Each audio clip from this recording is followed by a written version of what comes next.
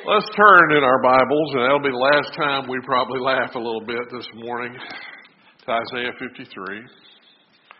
As we get started this morning, we're going to talk about the day Christ died. And in introducing that day might have been a day like today. I don't know. It's one of the hardest messages I've ever preached. I'm going to bring this thing up a little bit.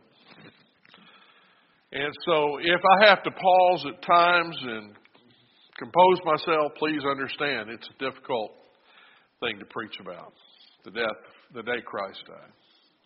Because we not only cover the cross, we're going to take you all the way from the previous evening, the night, the Garden of Gethsemane, to the cross, through the cross. It says in James, we've seen the end of the Lord, that the Lord is very pitiful of tender mercy. And his death was one for the ages. Not because it was unusual, thousands of people were crucified, but only one Lord Jesus Christ, only one Son of God, only one person in all of history died for the sins of mankind. It makes him unique. This is why millions, if not billions of people have turned to him through in faith. Because he is very unique. Well, at least maybe 1,000 years before Christ was born, the prophet Isaiah wrote about his death. And in the book of Isaiah, we read, beginning in verse 3, about the death of Christ. Again, many, many years before he was born. Talking about the Messiah when he would come. He is despised and rejected of men, a man of sorrows, acquainted with grief. We hid, as it were, our faces from him. He was despised, but we esteemed him not. In other words, they didn't esteem him for who he was. He has borne our griefs, carried our sorrows. Yet we did esteem him stricken, smitten of God, and afflicted. He was wounded for our transgressions, our sins. Bruised for our iniquities. The chastisement of our peace was upon him. By his stripes, with his stripes, we are healed. This is for us. All we, like sheep, have gone astray. Have we not? We've turned everyone to his own way. But the Lord has laid on him, Jesus, the iniquity of us all. He was oppressed and afflicted, yet he opened not his mouth. He is brought as a lamb to the slaughter, very important words. And as a sheep before his shearer is dumb, he opens not his mouth. He is taken from prison and judgment. He was cut off from the land of the living. For the transgression of my people was he stricken. He made his grave with the wicked and rich in death, he did. Because he had done no violence, neither was there any deceit in his mouth. Yet it pleased the Lord to bruise him. He goes on and says, he made his soul an offering for sin. And lastly, in verse 12, the latter part, he was numbered with the transgressors, and he bare the sin of many, and made intercession for the transgressors.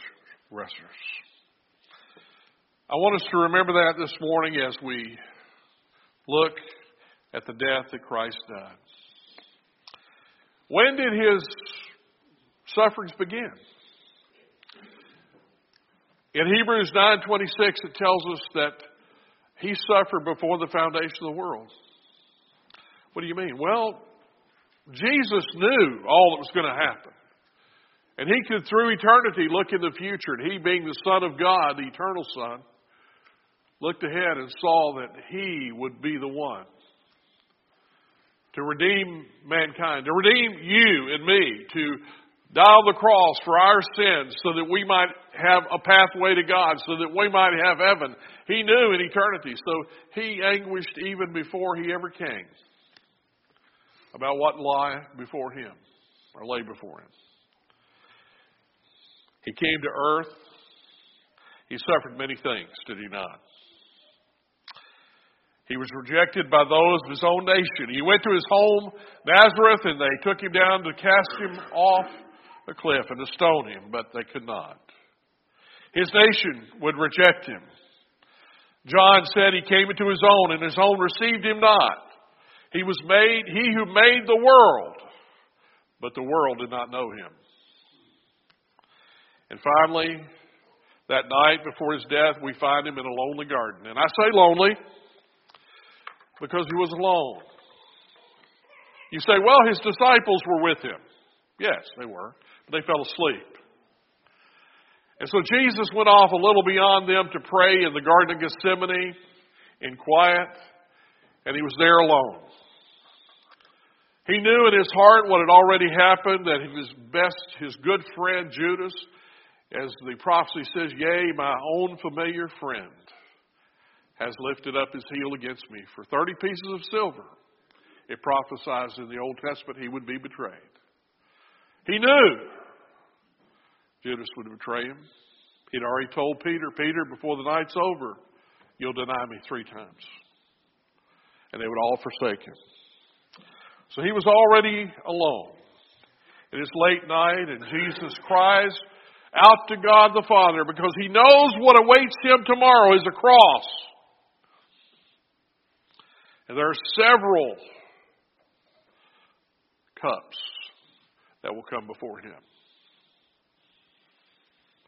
The first, they will offer him a cup, a painkiller on the cross that will take away his pain. He cannot accept it. And then lastly, in the darkest hour, the cup of God's judgment will fall upon him.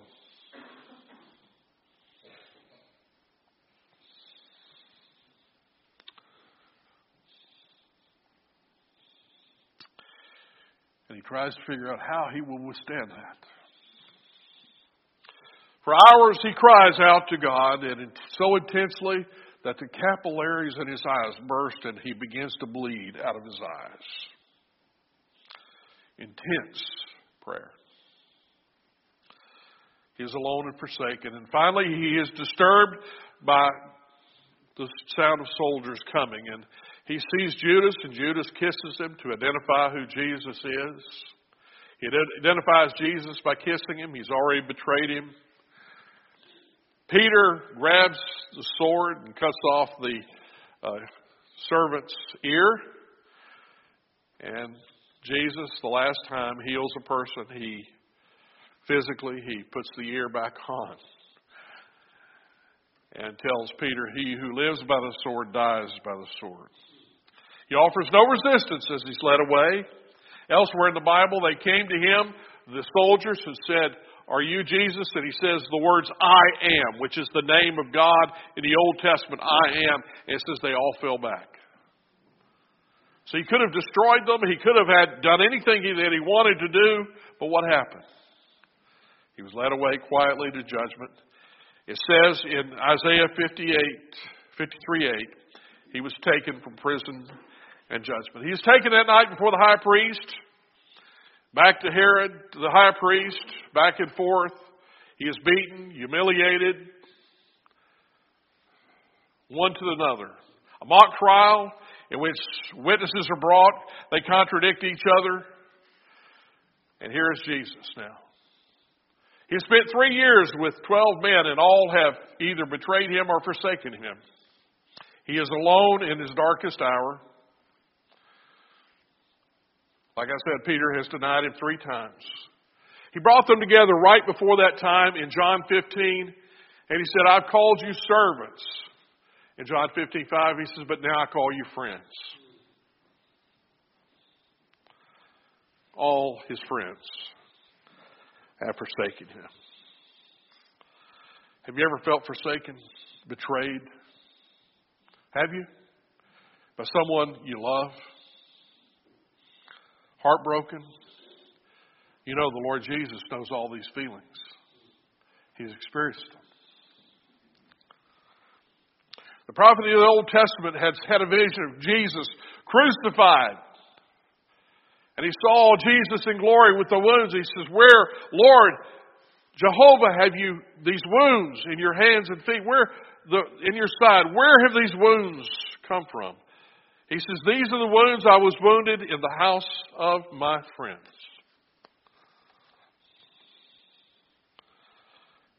He's taken that next morning. Pilate is warned by his wife not to have anything to do with him. And so Pilate, in order to satisfy the mob, takes him and has him beaten with a cat of nine tails. So you know what the cat of nine tails is? It has 9 strips of leather on it. It has bone, glass, metal, anything sharp, jagged. It is said that 40 stripes with this whip will kill a man. And so he has 39 times. They put these stripes across his back. By his stripes we are healed. Literally tearing at the flesh so much that it reaches down to the very bone. There may have been, I don't know, nerves, muscles are all torn from his back. His back must have been a mess, a bloody mess. So that morning he is beaten. At this point, many people who are beaten like that go into a shock, an involuntary shock, and die. The pain from the wounds. He's had a dramatic loss of blood. And yet he's had nothing to drink, to eat, nor sleep. He goes before Pilate in the judgment hall.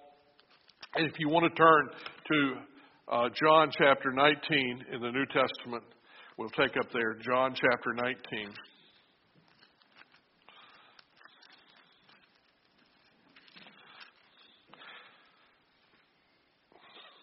And Jesus will not speak to him. And finally he says, well, they claim you're a king. And he says, but my kingdom is not of this world. He does say that. And then finally Pilate, trying to get Jesus to say something, looks at him and says, Jesus, don't you realize that I have the power to crucify you or let you go? And they say Jesus lifted his head and said, you have no power at all except it were given you from above.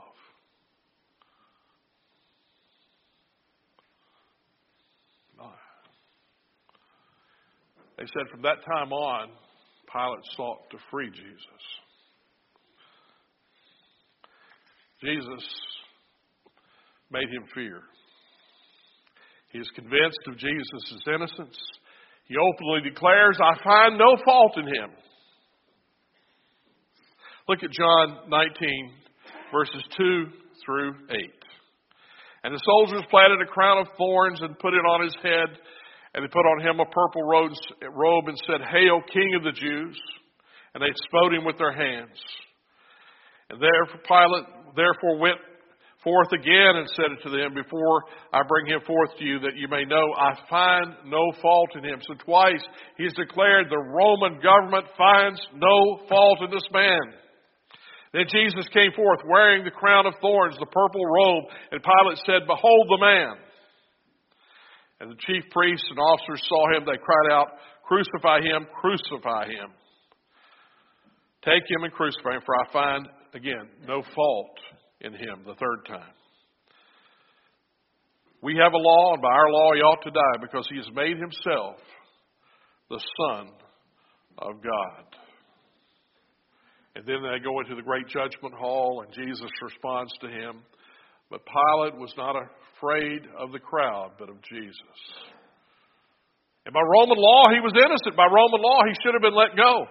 But he allowed the crowd to make the decision.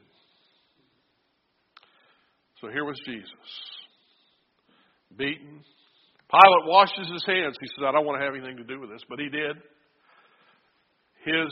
He could wash his hands, but he could not wash his heart, could he? He could not get away from the fact he had defied his own law by crucifying this man. He says, let him be crucified. I wonder if Jesus was thinking about just a week earlier, he had come into Jerusalem and what had happened. He'd come in riding on a donkey to cheers. Hosanna, Hosanna, Son of David, save us now. And the crowd had changed. The crowd now cheered, "Let him be crucified. Let him be crucified." There was yet one thing that Pilate could do, and that was to release him. It was allowed by him to release a criminal. He had Barabbas. Barabbas was there. Barabbas was a murderer and a rebel, had led rebellion and murdered many people. And Pilate thought, surely, if I put Barabbas out there and Jesus, and let one go, they're going to say, let Jesus go. So Pilate puts both criminals out there. And guess what? The crowd says, let Barabbas go and crucify Jesus. What had Jesus done? What sin had Jesus committed? Other than declare he was the Son of God, and that's who he was. He was the Son of God. But let Barabbas go. Let Jesus be crucified. So Barabbas was let go. Barabbas received his freedom. A man who was a criminal, a man who was guilty, a man in whom there was no doubt he committed awful and grievous crimes. He got a pass. Jesus stood in his place that day. Boy, you know, in Barabbas we have a picture of all of humanity, do we not? Do we not? You and I, we stand before God guilty.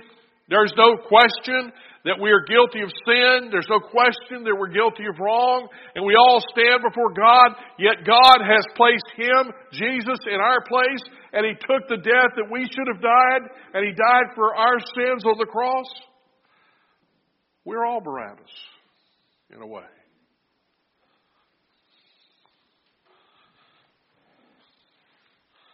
But the bloodthirsty crowd calls out for Barabbas. Jesus is given the cross.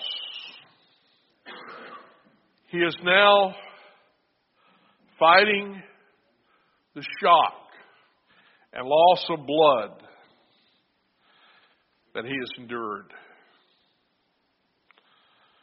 Finally, Pilate puts a sign made to go above his head. Jesus, King of the Jews. You see, before everyone who was crucified, they put a sign on the cross that told you what sins they had committed. If it was murder, they put murder, robbery, whatever. Whatever sins they had committed, whatever crimes they had committed, they put it on a board and nailed it to the top of the cross. Well, Pilate had one made for Jesus. Jesus, King of the Jews. Well, that's not a crime. And the religious leaders protested, but finally Pilate got some gumption about him and said, no, what I've written, I've written. That's it. That's the end of it. You may crucify him, an innocent man, but I'm not going to lend my credence to it by putting a lie on the cross. So he just puts Jesus, King of the Jews. Wow. Now we begin the road to Golgotha. Before he leaves the judgment hall, once again the Roman soldiers assault him, mock him, kneeling before him, beating him. They put the crown of thorns on him. The crown of thorns, I don't know what that would be like. It'd have to be painful. Cutting into the flesh of his head. He's bleeding even more. He's bled from his eyes. He's bled from his head. His back is literally flesh torn loose. And he's led up to Golgotha, a rocky road that's very uneven. He is weak. He is wounded. He is broken. And he's carrying on his back a cross that is roughly hewn with splinters and who knows what. And he feels the weight of the cross on his back that has been beaten and open wounds. And the grade is uphill and steep. And now his physical beatings began to take a final toll as he falls beneath the weight. Simon is compelled to carry it for him. What a great blessing to have carried the Savior's cross to Golgotha. And for that he's never been forgotten, has he? There were women weeping all along the way as they saw this man being led up to Golgotha, weeping. And Jesus reaches out to them and says, "Weep not for me, but for your children and your children's children." And finally, we come to the Golgotha, place of the skull, Calvary in the Latin. Crucifixion was considered unclean by the priests. That's why they had to go outside the city of Jerusalem. Right outside the city, right outside the city gate. To the place of Golgotha, a lonely place. No vegetation grew there. It was just a rock that looks like a skull. They call it the place of the skull. That's where it got its name. But it was a good place to crucify people, so they crucified people there, and thus it enhanced its name even more so. In the book of Hebrews, Paul trying to make a correlation. Says sometimes when we identify with Jesus, we're going to have to take a hit. We're going to have to endure some things. And he says, why don't you just come with me, go outside the gate and endure his shame. He said, go to where Jesus was crucified, go to the cross, go outside the gate where they considered it unclean. You might be considered a lot of things, but go there where Jesus is. Paul said, join me.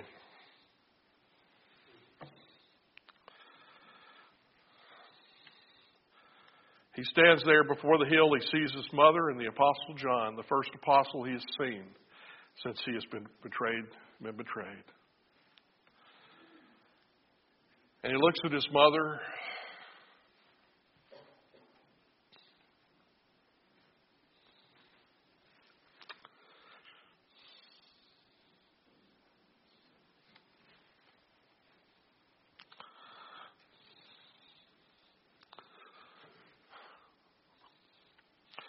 I can't imagine how he looked at this time.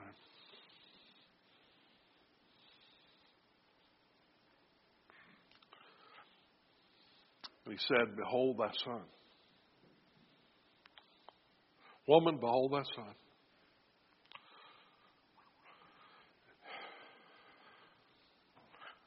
And maybe she thought back to a day when she took a little child into the temple for presentation. And the prophet said, told a lot of things about Jesus. He said, yes,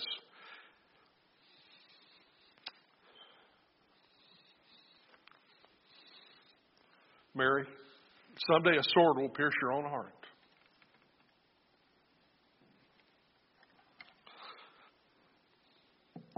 This was the day.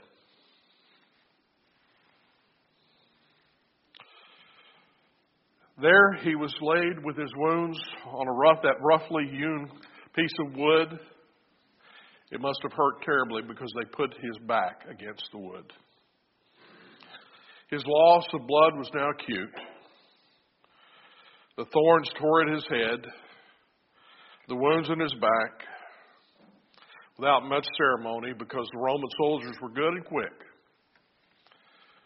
They could nail you to that cross because they'd done it hundreds of times. They knew where to put the nail. They knew exactly where to put the feet. The idea was they didn't want them to slip off. Didn't want to tear through. So couldn't have anybody falling off the cross. So they were experts. The Phoenicians had invented crucifixion. It was meant as a discourage rebellions and to give a lasting visual of what disobeying them meant. It was meant to be a long, drawn-out suffering. Does everybody understand this? Crucifixion was not a quick death. Sometimes people lived for 24 hours. You say, how could that be? Well, because, again, they were careful. They didn't break any blood vessels, any major arteries. They nailed you to the cross.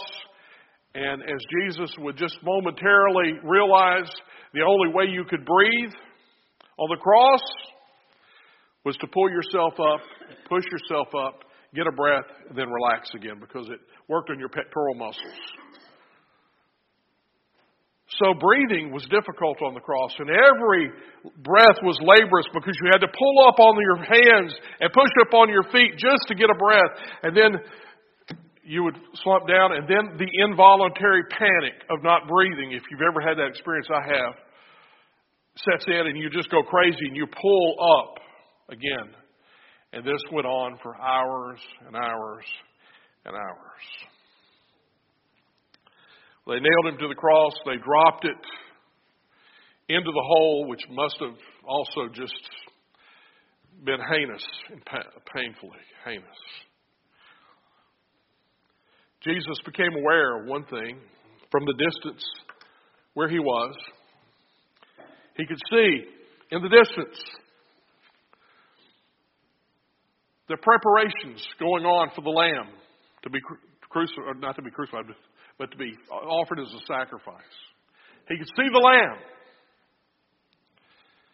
But folks, that Lamb would not be honored by God because the Lamb of God was dying that day. No other sacrifice would ever be accepted by God because he was the sacrifice. That's why when John saw him, he said, "Behold the Lamb of God that takes away the sin of the world." See, God gave them that ceremony to tell them what Jesus would do, and Jesus was doing it that day. But he could see the Lamb being prepared. And now he's on the cross. The involuntary panic would set in many times as Jesus pulled up on his hands and pushed up on his feet to grab a breath. And now his situation was nearing 18 hours. He was 3 hours on the cross. He said, "I thirst." They offered him gall and vinegar. He refused it, turned his head away. And in his torment, in his horrible torment, how does Jesus respond? As the centurion is there, as he's watching everything, paying attention, watching him nailed to the cross, the guy who's the sergeant or lieutenant of the whole affair. And Jesus speaks from the cross, and what does he say? Does he condemn them? No. They're taunting him and saying, "If you're the Son of God, come down. You saved others, save yourself." And Jesus says, "Father, forgive them. They know not what they do." Paul said later, had they known it's the Prince of Glory, they would have never crucified him. They know not what they do.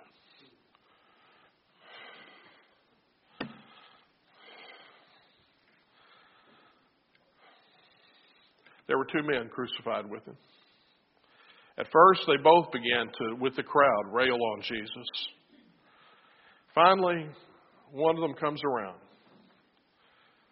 He's dying, as Jesus is. And he turns to Jesus. He said, "Jesus, when you come into your kingdom, will you remember me?"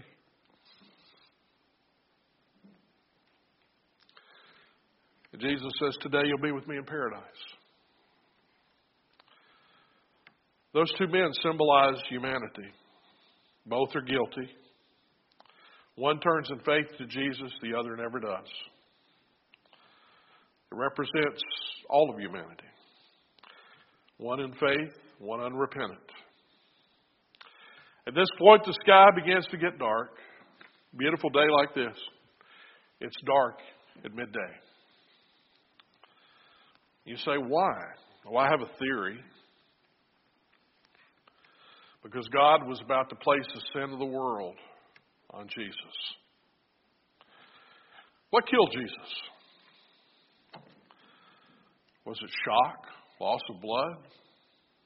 No. You know, when the other two thieves, they came to them at the end, they had to, before the sunset, they had to be dead. Why? Because Passover was coming. And so they came to the guys, the thieves, and broke their legs. Why would breaking their legs? Well, then they couldn't breathe. They would die, right? They died of asphyxiation. So if you broke the thieves' legs, they couldn't die. They died.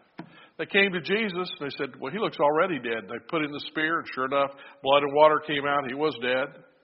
What killed Jesus? It wasn't loss of blood. It wasn't shock. Folks, the wages of sin is what? Death. Death. Sin killed Jesus. What do you mean? Our sin. Your sin. We might try to blame the Jews or the Romans. But if you want to know who crucified Jesus, go home and look in the mirror. You and I did. 2 Corinthians 5:21. He has made him, Jesus, to be sin for us, Jesus who knew no sin, that we might be made the righteousness of God in him. That day in history, God took all the sins of mankind, past, present, and future, and poured them out upon Jesus. And I believe the sky was dark, and God the Father did not want to look on the Son as he became sin. He became the one thing he wasn't, the one thing he hated, the one thing he was repulsed by. He became that sin for us.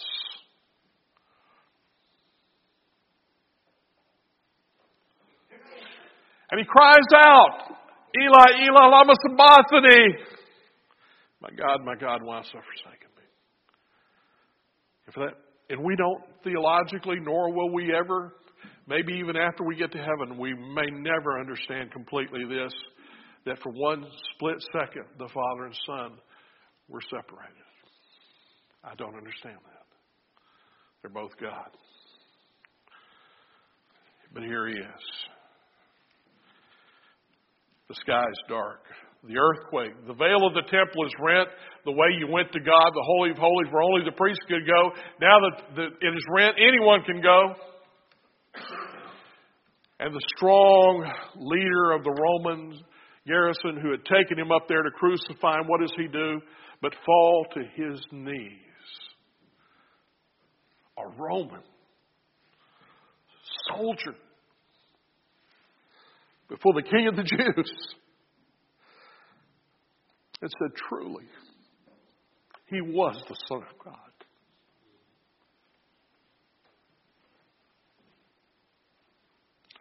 Now, folks, there were some things going on that day.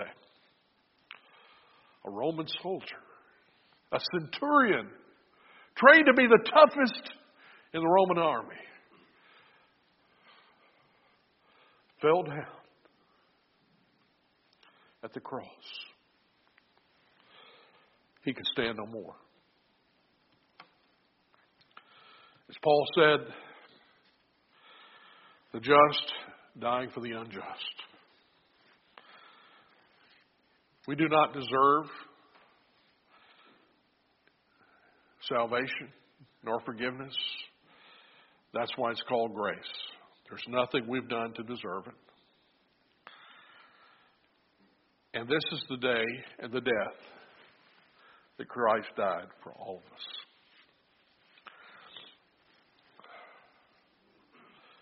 Isaiah 53:6, all we like sheep have gone astray. Everyone has turned to his own way. But the Lord has laid on him the iniquity of us all. The winepress of the wrath of God is poured out on Jesus. And he says to you, if you accept me as the one who did that for you, I will bring you not into my kingdom, into my heaven, forever and ever. You will be my child. You'll be heir with me. Eternally, you will be saved and forgiven for all your sins.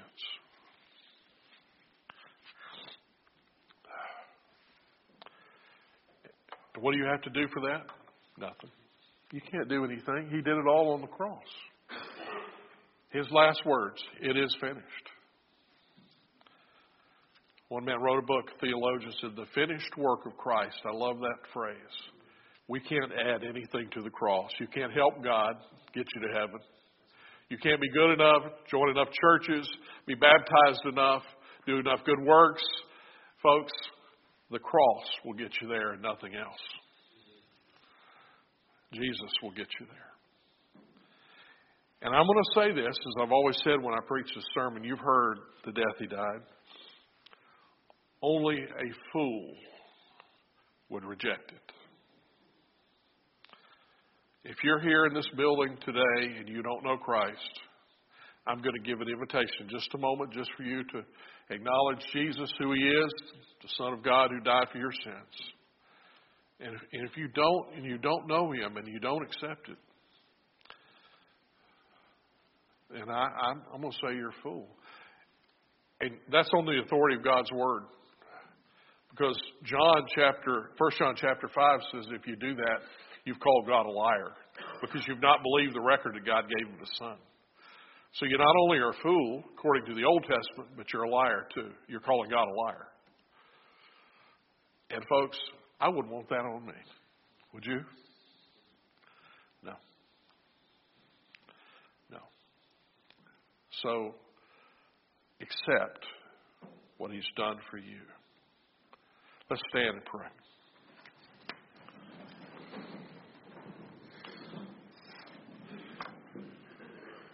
Every head bowed and every eye closed across the room. I want people to pray. Even if you don't know Christ, especially you, pray. And just talk to God in the best way you know how. God knows your thoughts. He knows all of us. He knows every sin you've ever committed. He knows everything about you. And as you're praying, and Christians especially praying across the room, but if you're here this morning and you don't know Christ as Savior, you're what this message is all about. Jesus coming and dying for you. And you say, Pastor, I don't know what to pray. Just be honest with God. You're a sinner. I'm a sinner. Just say, Dear God, I'm a sinner. And Jesus died for my sin, and I accept Him for who He is and what He did for me. And I want to go to heaven and be one of His children. Save me, Lord. And friend, if you're doing that this moment, there's not a one of you that God won't save. Whoever calls on me, He says in Romans 9, I will save. So if you're here this morning and you're doing that for the first time, I'm going to ask you, just slip your hand up. I want to pray for you this morning. Slip your hand up. Don't be afraid. Slip your hand up right where you are. I want to accept Jesus Christ as my personal Savior and Lord. Anyone at all? Before we close. Maybe you can't raise your hand. That's okay if you can't. But please accept the gift of God, eternal life through Christ. And if you need to know more, come forward at the invitation or call me or grab one of the deacons of the church before you leave here. But folks, that's important. And I pray, Lord, as we close this service, that we have, as Christian people, the people here who know Christ, have been drawn a little closer this morning to the message, have drawn a little closer to you in understanding what you did for us and how you died. Thank you, Lord, for the message of the cross, the message of Calvary, the gospel of Jesus Christ that is able to save anyone. Anyone. Lord, we ask a blessing on the invitation if someone has been touched by the message, wants to pray, recommit, pray for someone. Maybe they just need healing physically. Lord, let them come and pray this morning. Lord, bless the invitation as it's given, and we thank you in the name of Jesus. Amen.